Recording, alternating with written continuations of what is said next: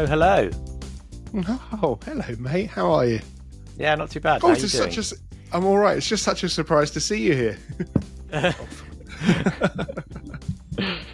have you been? Yeah, all right, apart from punching my microphone. Yeah, honestly, great. No complaints, really. Everything's fine. What about you?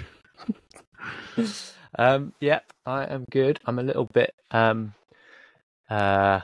I don't really know what the correct term is, but I've just come back from an ayahuasca retreat, which was an incredibly intense couple of days, and something I'm still processing. But yeah, very, very interesting trip. For those who don't know, ayahuasca is like an ancient Amazon medicine, which is quite good for kind of searching your soul. Me and you couldn't have had more different weekends. We just couldn't have done. I did lots of emails. That was it. That probably would have been quite useful to do. Well, but, I don't know. But was it good? Did you enjoy it? Was it worth? Well, I guess you probably don't know quite yet. I mean, I'm not being. I'm not exaggerating when I said it was the most intense thing I've ever done and ever experienced. And you run a podcast. Exactly, with you, so, which is very intense. Exactly. Mr. Intenso. No, it's just really like transformative. I could blab on about it, but it's probably not going to be of that much interest to our listeners. So let's move on. What else has been going on? It's been quite a busy week in the kind of, couple of weeks in the photography world. There's been some new releases, new kind of kit coming out. Well, and we've had IBC, which is obviously a huge IBC, massive kind of congestion. Yeah, you're completely correct. No, IBC, I'm fairly certain it's out in Europe. I think it's in Amsterdam, and it is a big trade show, but it's one of the big ones for moving image stuff. So you have NAB, which is Las Vegas, and then you've got IBC, and then you have a smaller one in London as well. Am I right in thinking that Photokina is no more? Photokina, very sadly, I've got some very fond memories of doing talks at Photokina, and it basically just died a death. And the trouble is, it's kind of like, it's quite indicative of the industry that the biggest trade shows in the world. I mean, Photokina was pretty much the top 5 biggest. It might have even been the biggest to do huge, great stills announcements, and it just basically it went from being so many of those. Did you ever go? No, I didn't. Was it held? Was it in Germany? Was it in Cologne? It was in. It was in. Oh my god, where was it? Yeah, it might have been Cologne. Can't remember. It was. But hang on, I'm gonna have to look that up. I'm fairly certain my computer's not working. To give you an idea, I'll do a lot of that in SS episode. I'll turn to the left and I'll go, because what you guys can't hear on the recording is that I'm backing up an LTO tape, which has currently been backing up for almost 4 days. LTO is amazing, but quick at backing up or quick at retrieving data, it is not. So I had a hard drive failure earlier in the week. So it's been a solid week, and we're only on Tuesday. So that's going very well. But no, I think it was in Frankfurt, Photokina. Okay, yeah. But it was one of these Kernmesse, I think was the place it was at. Anyway, I went a few times and did various talks for various companies, and always had a great time. And everyone there was super friendly. But it was, you've been to the photography show up in Birmingham, as a lot of our listeners have. Photokina made that look like a matchbox. Yeah. Photokina was the biggest trade show I've ever been to. And it felt like it was over 7 or 8 of those halls. And it just, every time you turned, there was an escalator that would take you up into a different hall full of 400 companies. And it was, it was amazing. So it was really sad to see that it stopped. Well, but they used COVID, wasn't it? COVID completely killed it. And then they tried to do what the photography show tried to do, which is why there is no photography show this year or last year. I can't remember. They're basically moving the photography show back from September to March.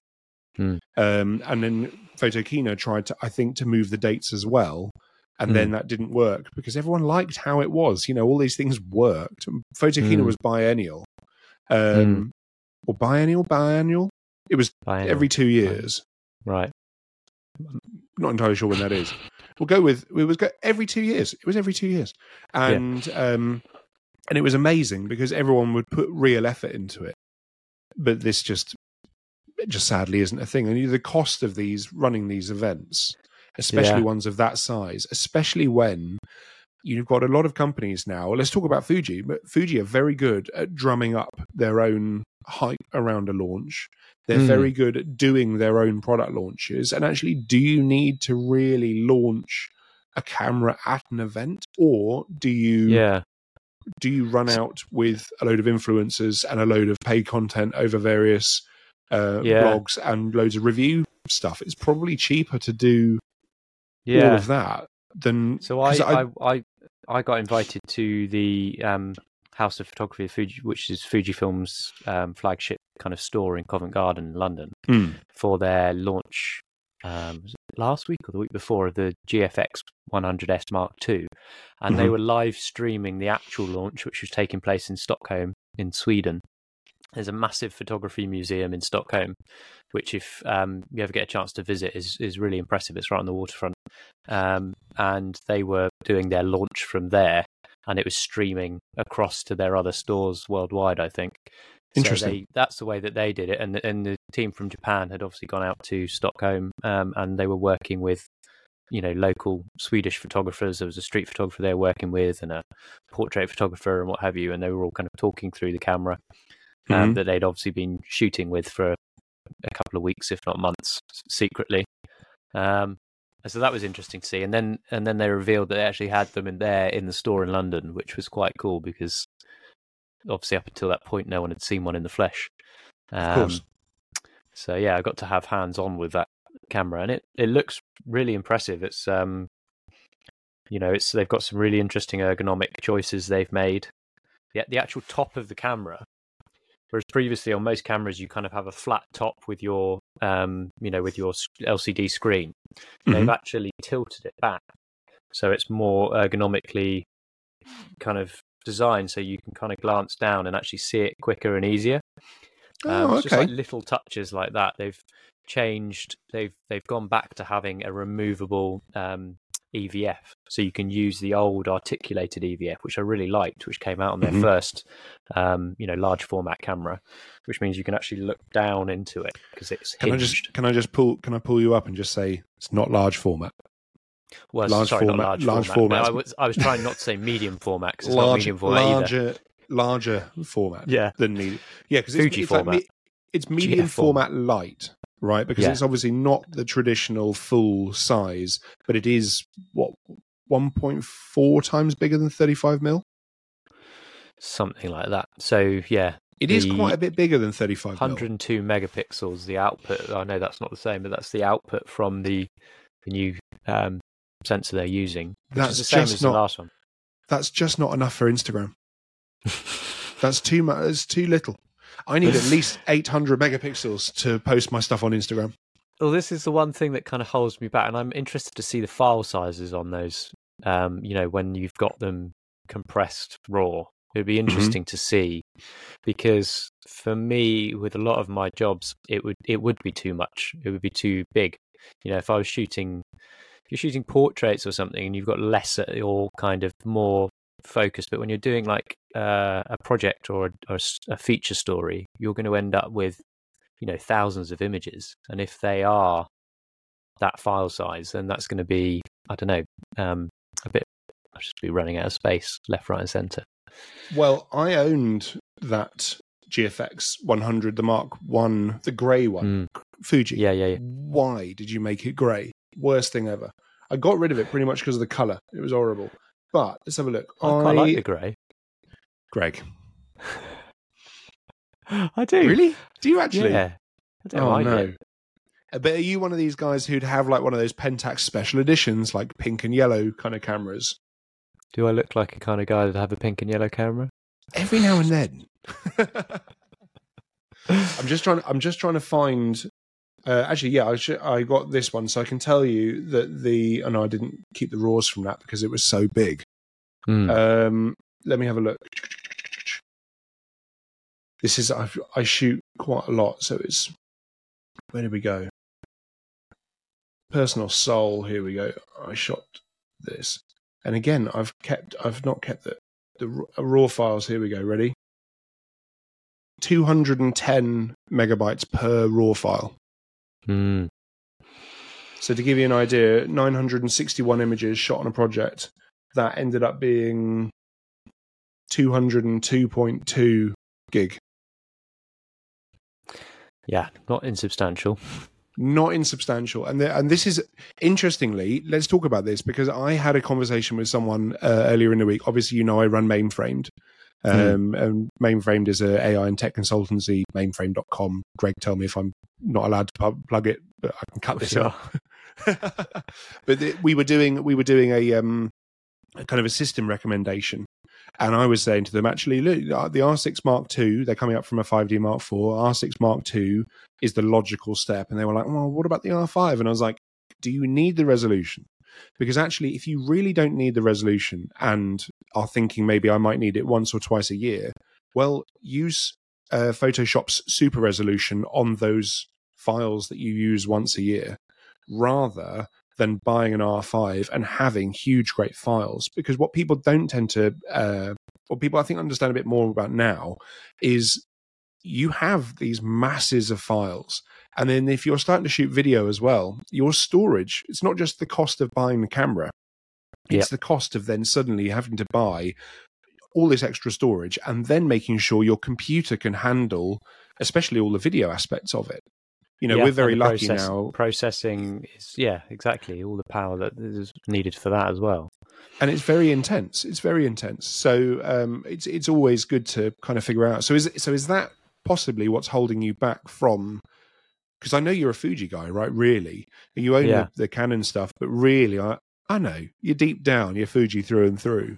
But you cut me and I bleed Fuji. But you know, I saw this camera and I was just like, oh, I wonder if Greg's interested in that, because it kind of looks. I'm very tempted. They have a new lens for it as well, which just looks absolutely gorgeous. And they've also brought out a range of, not that I use them that often, but they've brought out some of their own tilt shift lenses. So I can see, cool. I can see where the market will be for that camera. You know, like if you're doing high end interiors, architecture, or kind of hotel interiors or something like that, then you know those lenses and that body would be amazing, because they're going to give you such, you know, gorgeous files. And for portrait work, I still think that it might be a camera that I get and use for certain assignments, and then use the XF system, the smaller sensor system, for the kind of more travel stories or what have you. But then I'm back into the current situation that I have, which is having two different camera systems. I just want to have one. Yes, but look at it from a post-production point of view. If you're using Fujis and Canons, currently that's not unified in any way. But if you're using Fuji and Fuji, the color science will be the same across the line, right? So logically, I'm sure the colors will be different because it's a different sensor, but they'll be closer to what you'll be better and easier to mix and match between the XT and the GFX than it would be the XT and the R5 stuff. Yeah. It's the ergonomics as well, though. Obviously, like with any time you switch between cameras, you kind of, your muscle memory is kind of going, your fingers are going into your fingers and your thumbs are going to a certain button.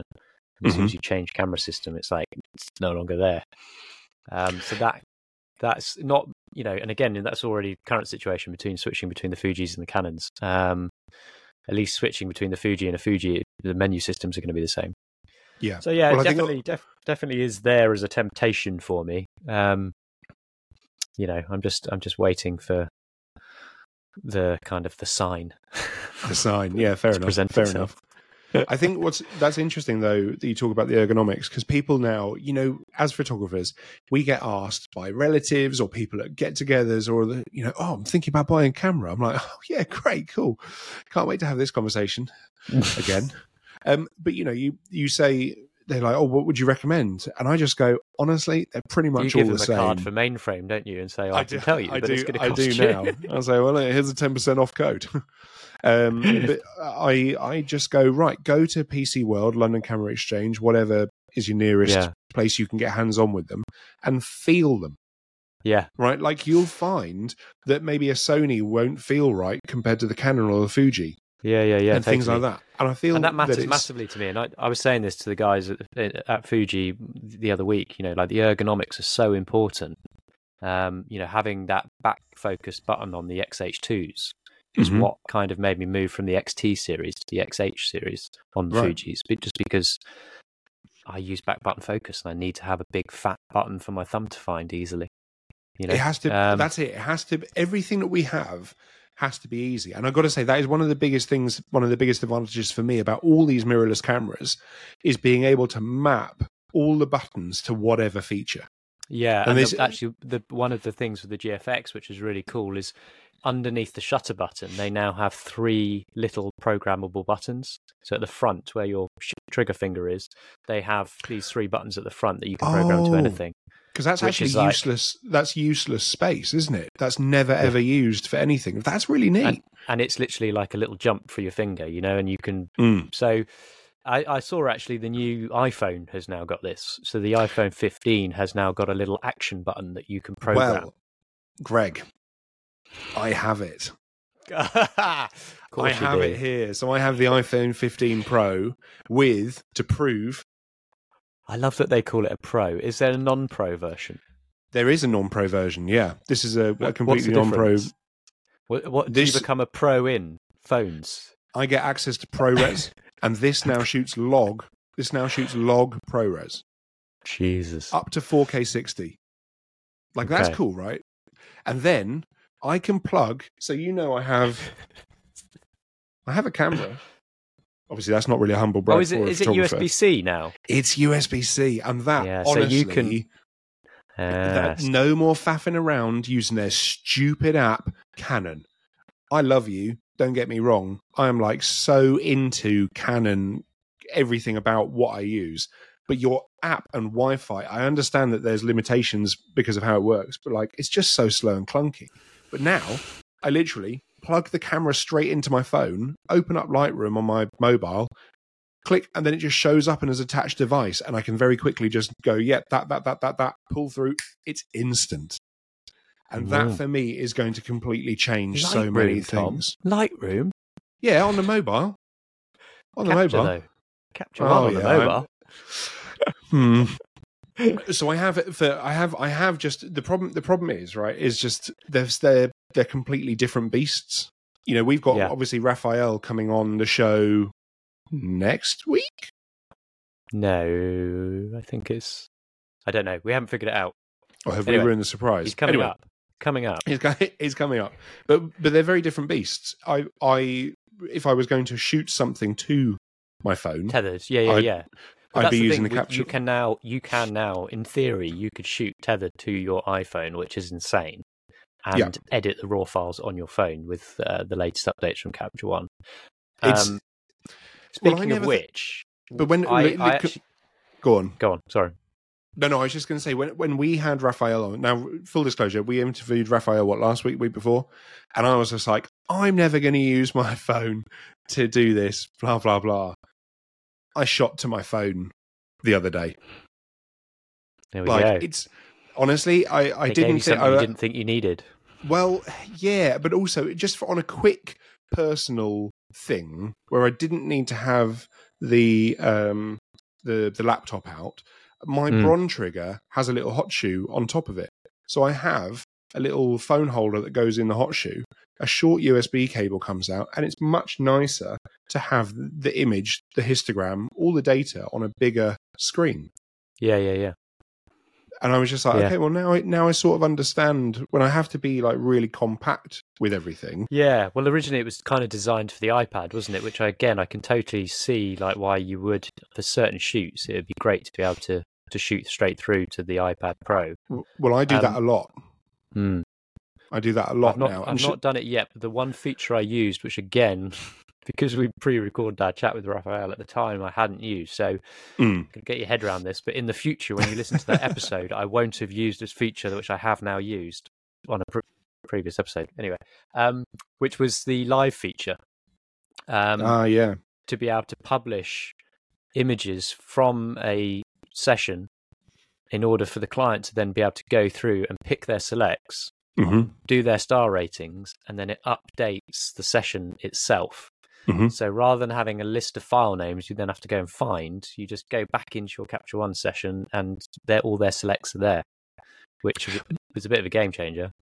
Can I quickly say, that works when clients are on it. You know what I mean? If clients come back to a shoot a couple of months later, the session's out of date, because the sessions will stay online. I think it is for either a month or 2 months. But you don't have to make it live, so you can just make it live when they're ready to do their selects, if you see what I mean. I know what you're saying. I know what you're saying. Yeah. No, absolutely. It lasts for a certain amount of time online. But if I send do the same thing through and the client needs it quickly, then it's going to work because they're going to go through and make their selects, and then it will just update my session. 100%. But I do the same thing as well. When I do a personal shoot and I am going, it's been a long day. I want to go through the images, but I don't want to sit in my office and I want to go and watch something mindless on the telly, try and decompress. I set it to go live, and then I send myself the note I'll send myself the link in an email or reminders or whatever. I open that on the iPad, and then I am able to go through on the iPad and make my selects for my personal project in front of the telly. Come back the following morning, boom, selects already made. Yeah. So it's amazing. There's little features now that I questioned at the beginning, and now I'm starting to just started to implement everything they try to really try and see how it benefits. And there's little things like that have just been brilliant. Yeah. And the iPad thing, for example, quickly, I shot a personal project at a medieval joust thing a couple of weeks ago. And one of the conditions of me shooting there was that they had the images released in case the guys at the joust wanted to use them. And I was like, yeah, that's fine. It's a really fun festival. But then being able to flick between shooting to an iPad and showing the subjects their portraits straight away on the iPad, to them being like, hey, what do you think? And they're like, these are really beautiful. And I'm like, right, here's the release you need to sign on the same iPad. Yeah. That was super cool. And I was like, that makes me look super slick as well. Yeah, that's really cool. Do you use a particular app for that release? Yes, they're all rubbish. Right. They're all rubbish. They're all out of date. They all look like they were done for iOS 1 before it was called iOS.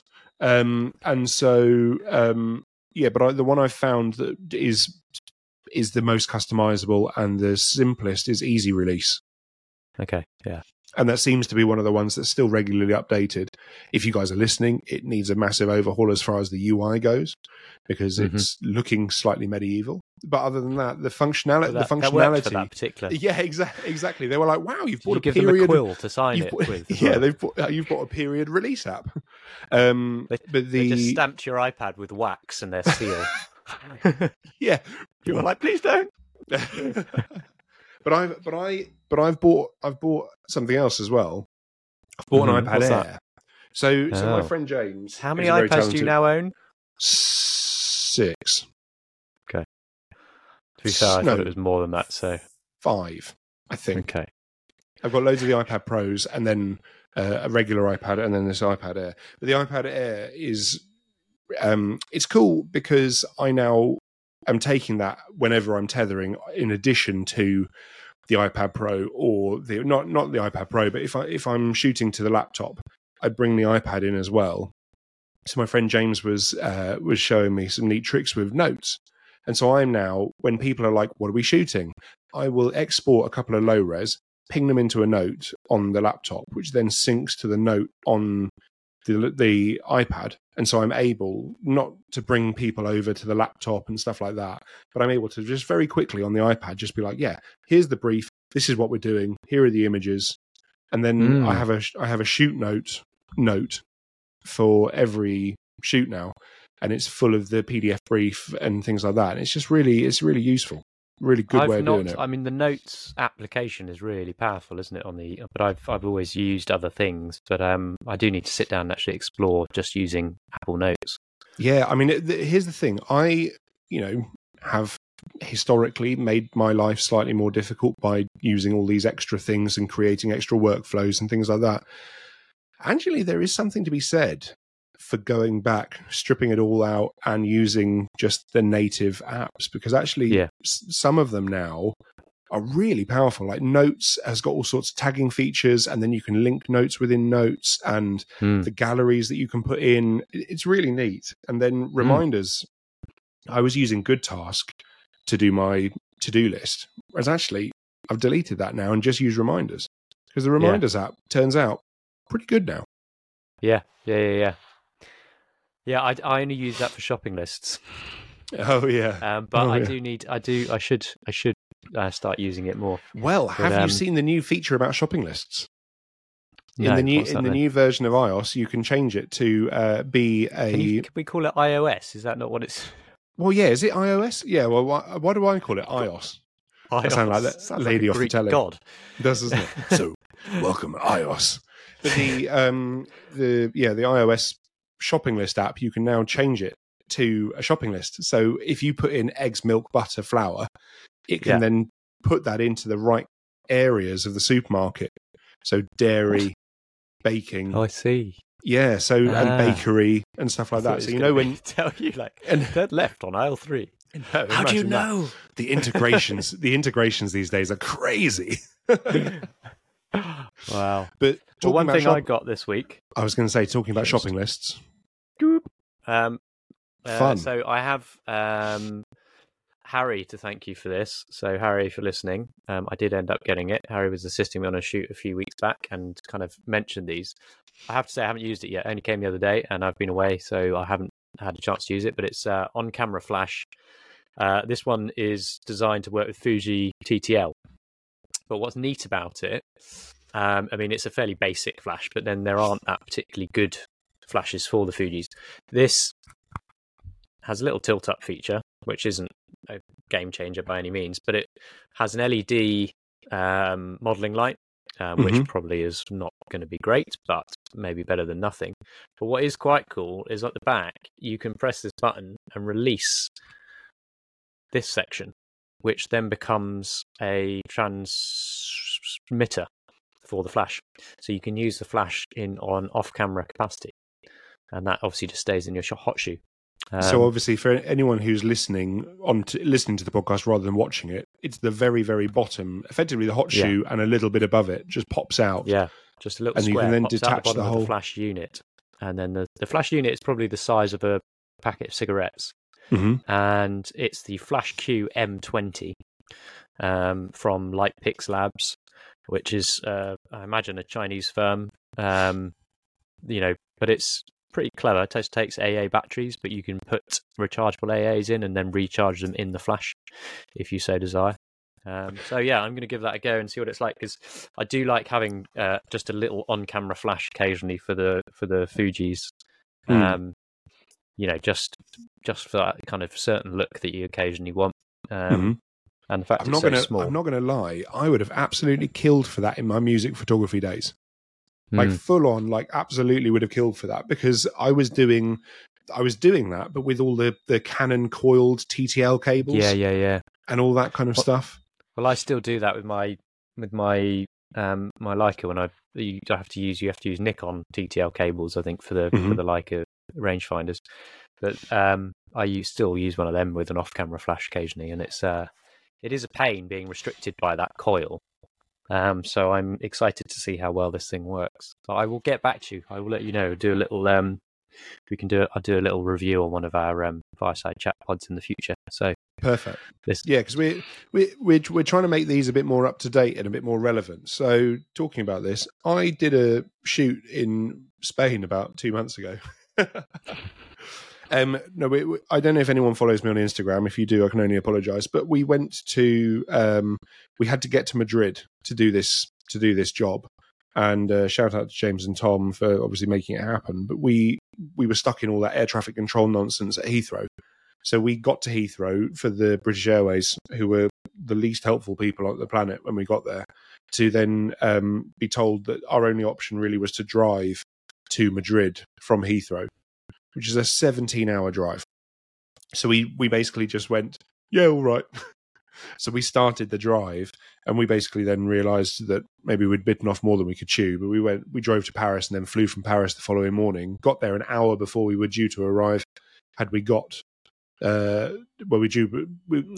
arrived an hour before we were due to arrive. Yeah, so we did all right. But James was being lent this little camera. Now I have to put this necklace on. So I'm going to put a necklace on, which is not quite what I think anyone thought was going to start. So I'll move this microphone over. The camera is this. Let me see if I can get this to focus. There we go. An Insta360 Go 3. There are so many problems with it, but it has got this very cool feature. That is the camera. That's How cool is that? So the camera pops out. And what size would you say that is for listeners? The whole unit is probably the size of a matchbox. So it's just over 2 inches. I love the fact I go with things like, it's the size of a cigarette packet. It's the size of the matchbox, and you're like, I'm just going to measure it and tell you what size it is. Let me get my calipers out. So it's just over 2 inches tall and just under an inch wide, and it's got magnets on the back. So check this out. Ready? Oh, I see. That's what the necklace is for. Right. Wow. How good is that? And then quickly pull it off, put it on a stand. Come back for person's eye view, and then it needs to be charged, back in the thing. Then pull it out. Then I have a little clamp. I have a clamp here that I have mounted to a light stand. Wow. And so I had that mounted inside a drag car at the weekend, and I was able to just control the thing remotely, turn it all on, get this kind of I only wanted a very, very split second, because I will say the video is 8-bit and not the best quality. But for getting quick content, it's great. And it all records on this. So actually, this can just be in a bag. Doesn't matter. What's the storage on there? 64 gig. Okay. And which how long's the battery life? About 40 minutes. Okay. Which is fine. As you said, you just want it to give you that kind of unique perspective on something, and you can just take 100%. It's not like a GoPro.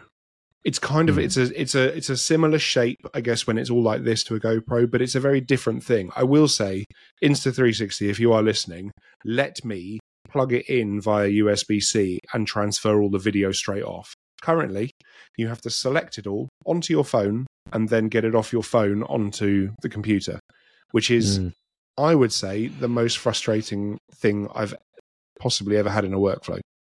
Yeah. But it is very cool to just be able to, plonk this on a lighting stand and then pull it off the lighting stand, pop it on your top. Yeah. And then, I'm really enjoying it.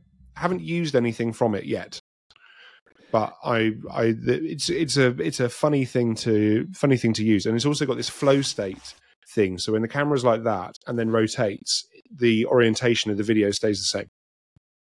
Oh wow! So the horizon stays level, which I know GoPros have had for a while, but it's I thought it's a cool little thing. It was about £440. It's going to be interesting to see what GoPro released to try and claw back their corner of the market. Honestly, I think they're aiming at such different corners of the market. I don't think GoPro are going to be worried. This is very much like the action camera thing of being able to put your camera anywhere. I still feel like GoPro could help. It obviously you can mount them on a whole array of brackets, and you can get third-party brackets for GoPros. But the idea of just being able to magnetize it onto something chunk right there. That It is. has Know, been that's amazing. That is a complete game changer. It is so quick to just literally just pull it off that stand, put it on in shop, put it on the camera. You're able to get, talking about GoPros, you have the clip and you unclip it and then you kind of put it over there. And by that point, you could have shot 2 or 3 things with this thing. And it's quite, the footage is not the best quality, but actually, if it's just going on Instagram stories, does it really matter? Because I think that's a thing that I'm really just letting go of. Is for years and years and years, I've held off posting things on social media because the quality wasn't quite right or it wasn't quite the right vibe. Well, actually, that doesn't matter. Yeah. Doesn't matter. So I'm not grading anything anymore. I'm just putting iPhone footage straight up. Just having a nice time doing it. Although now, I will also say, the new iPhone, I went for the 1 terabyte version. Oof. Yeah, proper. But I was literally absolutely killing me trying to get any free storage on my phone all the time because it's just full of pictures that I do want to keep. And then I had a massive cull on mine and deleted everything going back to 2012 off my phone. Wow. Tons of pictures, apart from the things that I'd saved and put into folders. So there's a trick with it where you have to hide the images and then go into your main camera folder and delete everything that's in hidden. there. Yeah, everything's not hidden. And then once you've deleted it, you can go back and unhide, and they will go back into their folders. So all your favorites and stuff you can kind of keep. Clever. But it was quite traumatic because there are times when you kind of like, oh, when did that happen? And you use your timeline on your phone as like a memory, don't you? You go back and you be like, oh yeah, it was somewhere around there. And it might be the type of picture that you're not going to have thought of saving.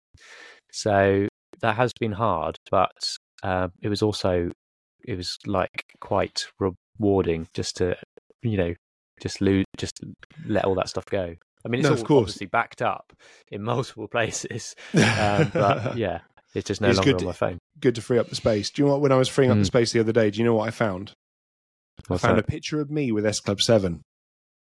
Now, when you were in S Club 7? No. This is not many people know this about Tom, but he was actually the 6th member of. I don't know how many members there were. Was there 7? It was probably 7. There were 7. There were 7. It will really shock you to learn. Somewhere. Do you know what though? So so when I was a stroppy teenager, hard to believe, I know, but I was a stroppy teenager and I had to go and get passport pictures done, and I had cycled down the hill with my money to go to the passport picture booth that was in local Sainsbury's, and I had sat down in the booth. Making it sound like this is in the 1950s, but carry on. This was in the 1990s for sure, and I had gone down. Might have been early 2000s, but I was very stroppy, and I had sat down in the chair and I had pushed the wrong button, and so S Club 7 came out. Because this was the time of S Club 7, and I had accidentally pushed the wrong button because the machine, they used to do that thing where they'd freeze and then you'd have to hit all the buttons, and then whatever came out. Whatever came out was a picture of me looking deadpan and like serious because obviously it's a passport picture, but then put in behind the rest of S Club 7. So I'll see if I can dig it out for the show notes, but it is an absolute classic. So that is brilliant. Yeah, save that to my favourites. Yeah. I think I've got a photo from when I was on a job in Japan with all our team, because in Japan it's quite big to have you get these kind of photo booths which are anime photo booths. And you manipulate the images and you end up with like your anime eyes and everything. And lots of kind of kitties everywhere. It's quite creepy. Perfect. Yeah, I think we need to dig that one out for the show notes as well. These pictures could actually just be the Instagram posts. We're sorted. Do you want to know a good picture of me in Japan? Yeah, I'm stood up, but it looks like everyone else is knelt down. And we were because obviously I'm 6'6", kind of 6'5.5", but don't tell anyone. And depending on whether or not you're wearing your platforms. Exactly. Sometimes it can be 7 foot. But there's this classic shot of me in a chip shop, like a potato chip shop, like a crisp shop, and everyone else looks like they are on their knees, and I am just stood. It's a classic. Turns out they are all actually stood up. It's a good time. So quickly, I wanted to start a new regular feature about bits of gear we cannot live without. Trying to think of like things that would be useful for the listeners. And so I was going to suggest bongo ties, but I'm going to have to leave that for another week because ironically they're in my cases and they're all stacked up and I couldn't get them out in time. So I'd like to talk about kniffs. Happy to talk about kniffies? Yeah. So, and I think everyone listening will know this noise. Right? Hear it again? That is a Leatherman being opened. Maybe with a bit of extra Foley. But these Leathermans and other brands are available. You've got Gerber, you've got Victorinox and stuff like that. They have helped me out. I can't even begin to tell you how many times, and I'm sure we're preaching to the choir, but if you don't have like a good multi-tool in your bag, don't buy the really expensive ones because they go missing. Buy like a relatively cheap, like I would say 40 quid kind of one. This was a great tip given to me by someone on a film set ages ago. They were like, don't buy the actual Leathermans because they will get pinched on various sets, especially when you're working, with hundreds of people.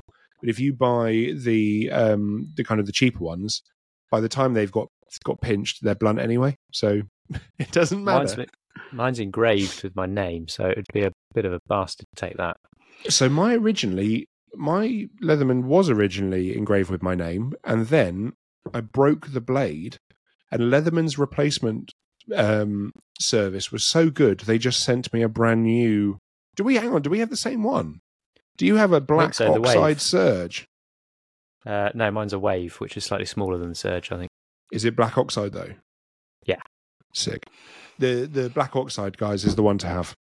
Because it's... Okay, if we I know you've got something to introduce that's not your Leatherman, right? But before we move off Leathermans, sure. This is... I'm going to see if the camera will focus on that. Oh, is that the watch strap? No, the bracelet, focus, is it? Have to do that. Right. So this is the bit kit that you can get, which is normally 2 bits. But the other day, I found someone selling this bit online, which actually connects the 2 bits together. Oh, that's cool. So you kind of have it hinged. I don't know if you see that, but that then keeps everything nice and neat in one package. Hide your eyes. Yeah. Yeah, that's really cool. But I've got a tip for people. So nice. Well, they do last and they will get replaced. My tip is I've got a collection of lovely, beautiful hand-built knives, thanks to the people I've done personal projects with, or beautiful things that I've been given as gifts. Like I've got some Nawaki folding Japanese knives and stuff like that. And I've noticed that in the office, they just get covered in gunk when you're opening parcels. They get covered in the residue and stuff like that. And I was ruining all these beautiful knives. And I was just like, well, hang on, there's got to be a better option. So I have bought one of these. So I have bought a Bosch, and it is a folding box. Bosch. Here we go. How was that for you? Was that all right? So it's a Bosch folding box cutter knife with obviously detachable razor blades. And that, for me, turns out, is an excellent tip, because now, obviously, when the blades get knackered, you pull them out and they're pennies to replace, and they can be recycled, as opposed to lobbing. My big thing now is trying to be as sustainable as possible. That knife will outlast me, and those razor blades are the most commonly available type of decorating blade ever. I have to ask, how many packages were you opening a day to get to blunt a Japanese knife? Interesting you say that. So it's actually me sending gear out. Let me see if I can... I think what we're kind of avoiding is the elephant in the room is probably your purchasing rather than... If I'm blunting 300 knives a year, maybe you are right. Maybe I'm doing... No, honestly, right, Greg. So it's not the parcels that are being opened that's the problem. Because I'm trying to be sustainable in pretty much everything I do, I now use a recyclable tape. Yeah, you put me onto this. I've got some of this now. And it's really, you know how normally you get the recycled stuff and it's just rubbish. Well, this stuff, as you know, has got the most aggressive gum in the world. Like it's amazing. In it. Yeah, and it's reinforced. So whenever you're packaging anything up, you also need to use less because it's so strong. You can get away with using really minimal amounts of tape, but, and here's the tip with the knife, the gunk in it is so strong that it means that you absolutely have to basically do the not disposable blade trick, but basically it wrecks any knives unless you're using Kevlar scissors. Shout out to William Whiteley for that tip. But the knife thing is it's a good tip. But that tape is excellent as well. You could probably use rubbing alcohol, couldn't you, to clean the blades? Yeah, that would have been cheaper. Anyway, no, those Bosch knives are good. We'll try and link to all the stuff we've mentioned. So if you're listening back, it'll be in the show notes, and if you're watching, it'll be in the comments below on YouTube. But I think, do you think that's everything? I know that we've got a couple of belters coming up in the pipeline for the show. We've also we're looking to get some suggestions from the audience. So if you guys want to hear a particular subject, or you've got somebody in mind that you'd like to hear from, or some aspect of the industry that you think we haven't quite covered and you'd like us to explore, then do let us know so that we can start to kind of reach out to people that we think would make good guests. Absolutely. Obviously, this show is for you guys out there, and we have great interactions with some of our listeners, kind of making suggestions, and we really appreciate it. So please feel free to reach out and get in touch. No, absolutely, and obviously, if you feel like the show's been useful at all, it would be really helpful for us if you could join our Patreon scheme. We run a scheme where we have a scheme. Makes it sound like a Ponzi, doesn't it? So it's not. There's nothing dodgy about it at all. But it's keeping Tom in Bosch knives. Yeah, exactly. Where do you think all the knives come from? But yeah, so we have a Patreon where people can subscribe. It's $3.99 a month, and hopefully you feel like it's worth it. Shout out to obviously everyone who does support us already. It makes a big difference, because doing a podcast turns out very time, labor, money, just intensive all round. Greg joked about it at the beginning, but actually it is now the second most intense thing we've ever done. So failing that, YouTube, please pop along. A little click of the subscription massively helps us and doesn't cost you anything. We'd be really appreciative of people giving us a follow on YouTube if possible. And you can find us on youtube.com/@exposenegative. And then obviously we're over on Instagram at xnegative, and personally at tombarnes.com and at Greg Fennell. Yeah. So I think that's pretty good. I mean, we should just sign off now, because we've done the outro, haven't we? Yeah. We've done the whole use. So have you enjoyed listening to this week's episode of the Exposed Negative podcast? Well, join us next week. But we do have a couple of really great episodes coming up. And the feedback we've had from doing the new format, Fireside, and then an interview has been positively received. So yeah. But likewise, with everything we do, if you've got any feedback, drop us an email, info@exposenegative.com, and it will most likely sit in our inbox for a few days, because we're super, super busy. But we will come back to you at some point, I promise. All right. Thanks, guys. Thanks for listening. Till next time.